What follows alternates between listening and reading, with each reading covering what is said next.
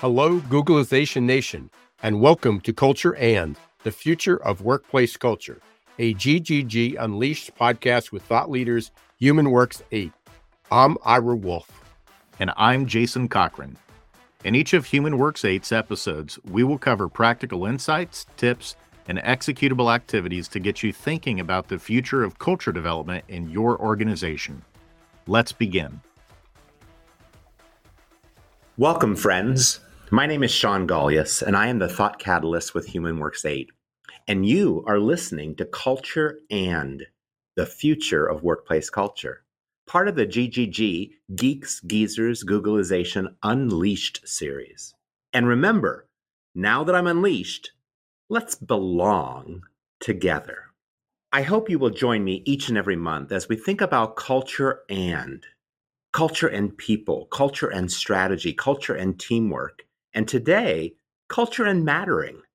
If you're a business founder, HR leader, or simply passionate about strong organizational culture, join me in wondering about what's ahead to build strong business cultures that spark engagement and align people around shared values and purpose.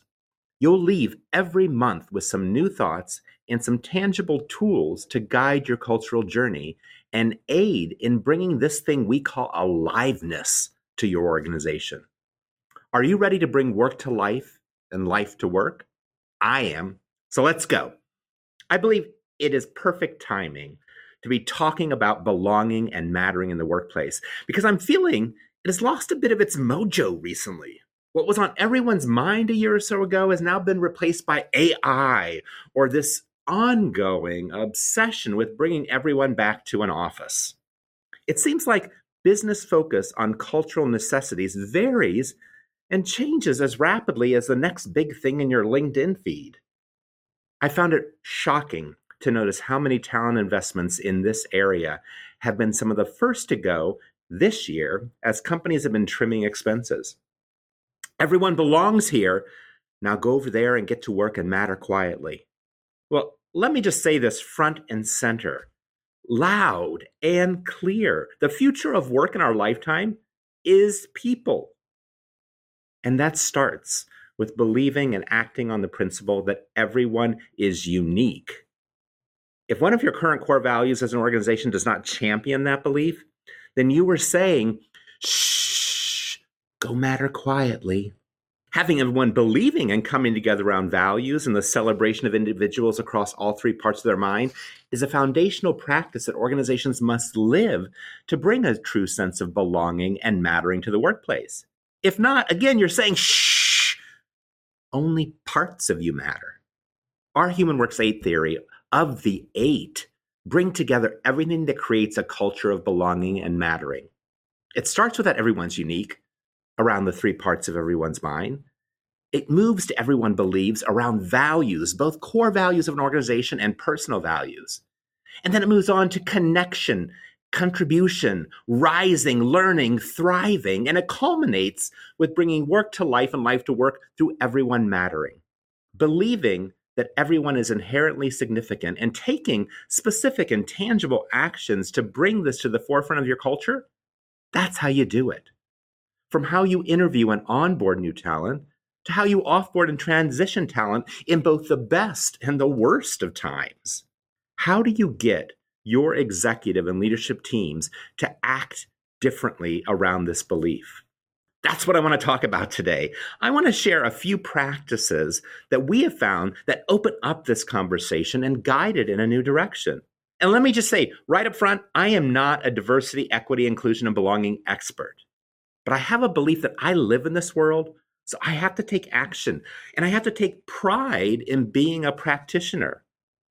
Probably not a practitioner, DEI, belonging. What do I mean? Well, I mean, I'm committed for ongoing, active engagement, learning, and practice in this area.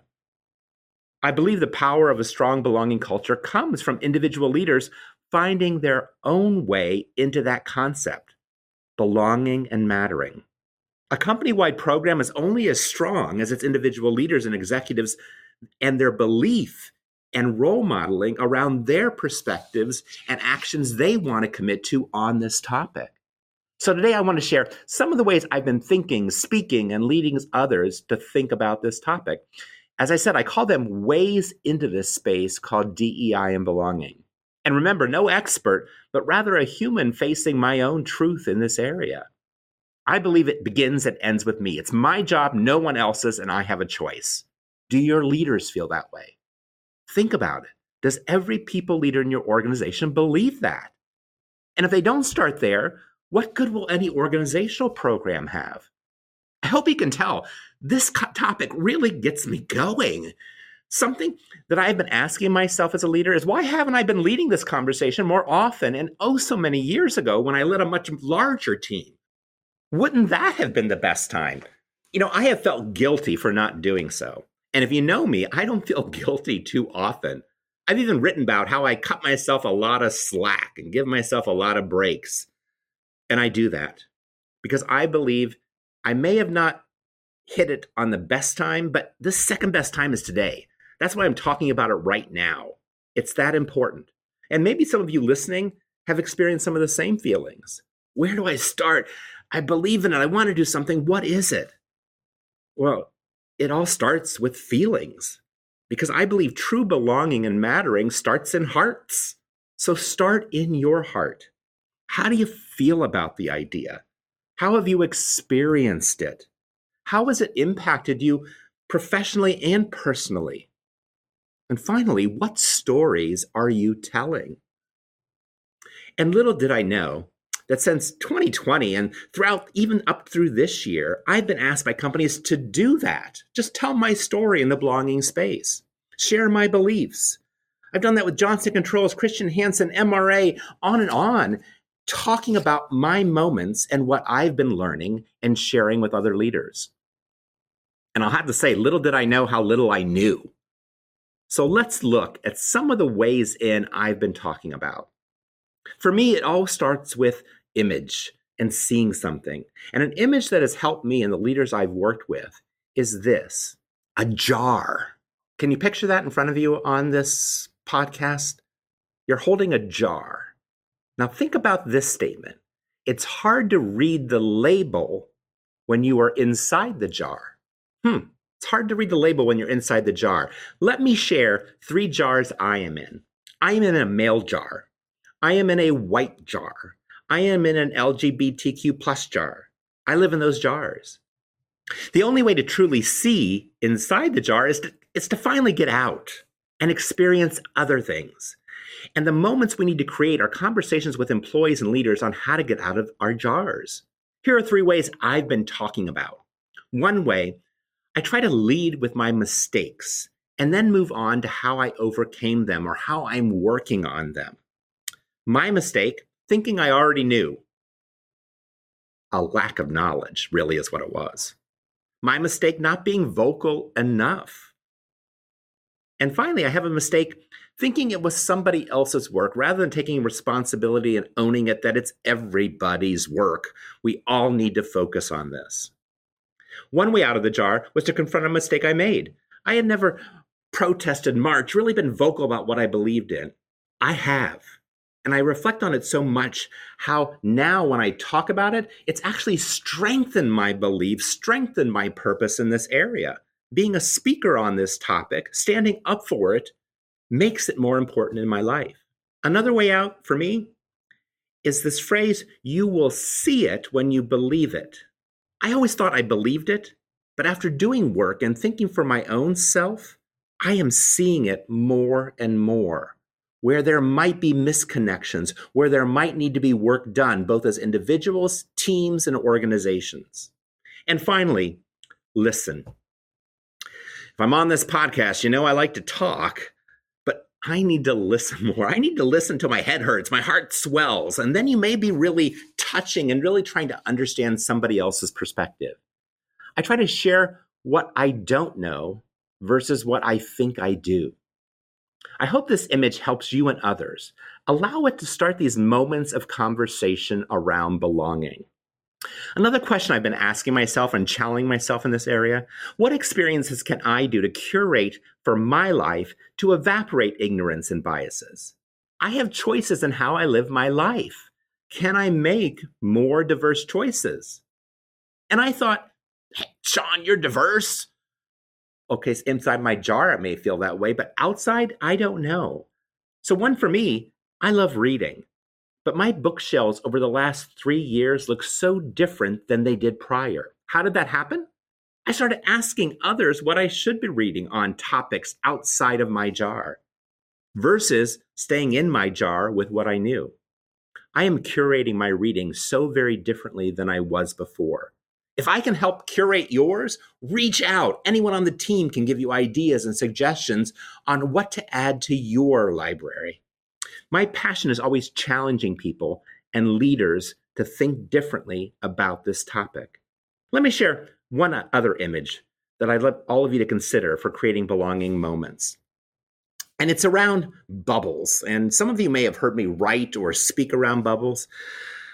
But for some reason, bubbles and DEI and belonging seem to go together for me. You know, I always go back and think about the reason I still like bubbles is I love how children get so excited and get so driven to pop bubbles. They run after them with such passion and such energy, and they're hard to catch. And then they keep at it. They're motivated to run quicker. I believe there's a lesson there in bursting bubbles. We all have bubbles around us at times. They're thin, but they feel kind of protective. We don't even think anyone can see it. We may not even realize it's there because it's so transparent. What if we could capture that childhood quality of wanting to pop as many as possible, as quickly as possible? Open ourselves up for new understanding. Open ourselves up for relearning what we thought we knew. Seeing something anew as if it was the first time. Having that aha moment that creates clarity, dawning, recognition. So let me try one. I'm part of the LGBTQ community. Any bubbles any of you have around you on that topic? Well, let me try to burst too. First, a fun one. I don't own anything with a rainbow flag on it. I love to say that because it kind of shocks people. It kind of makes people go, what? If you're part of the LGBTQ community, you must have rainbow flags everywhere. And I'm like, no, I kind of wish I did because I, again, feel a little guilty that I don't. But I don't really like rainbow flags and things. Bubble burst. Look at that.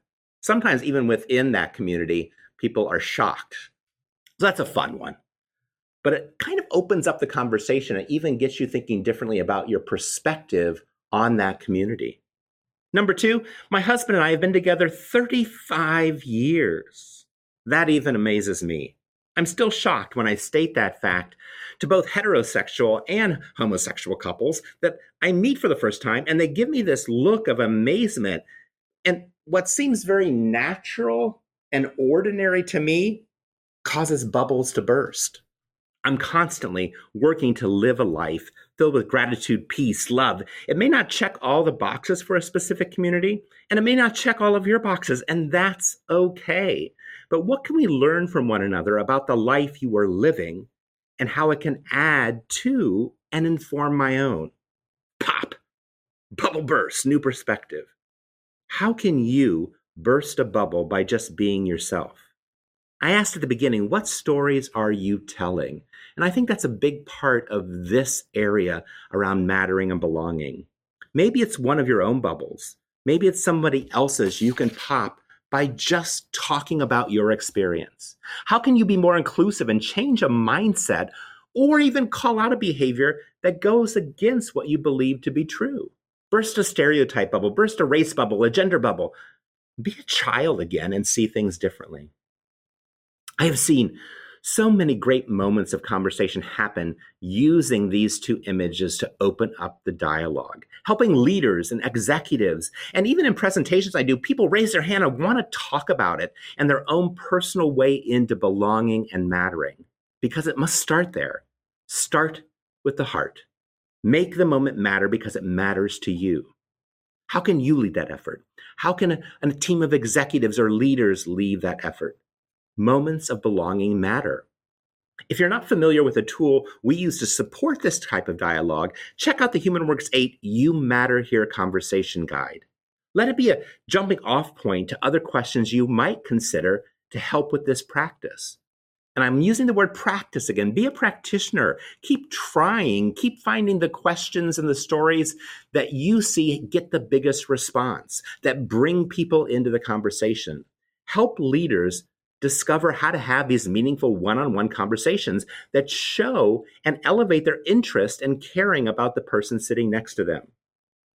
I truly believe that one small question from a member of the HR team or a leadership team can be the highlight of an employee's day. And then multiply those moments and build that into an employee experience that is memorable and supports someone giving their best effort in a role and feeling a part of something. Let's keep practicing together. I really want you to reach out, share an image or technique or something that you've used, a book, a thought, a quote that made you pause. Or maybe a speaker that made you see something from a new perspective. Reach out, continue the conversation. You can find me on LinkedIn or at Sean@HumanWorks8.com.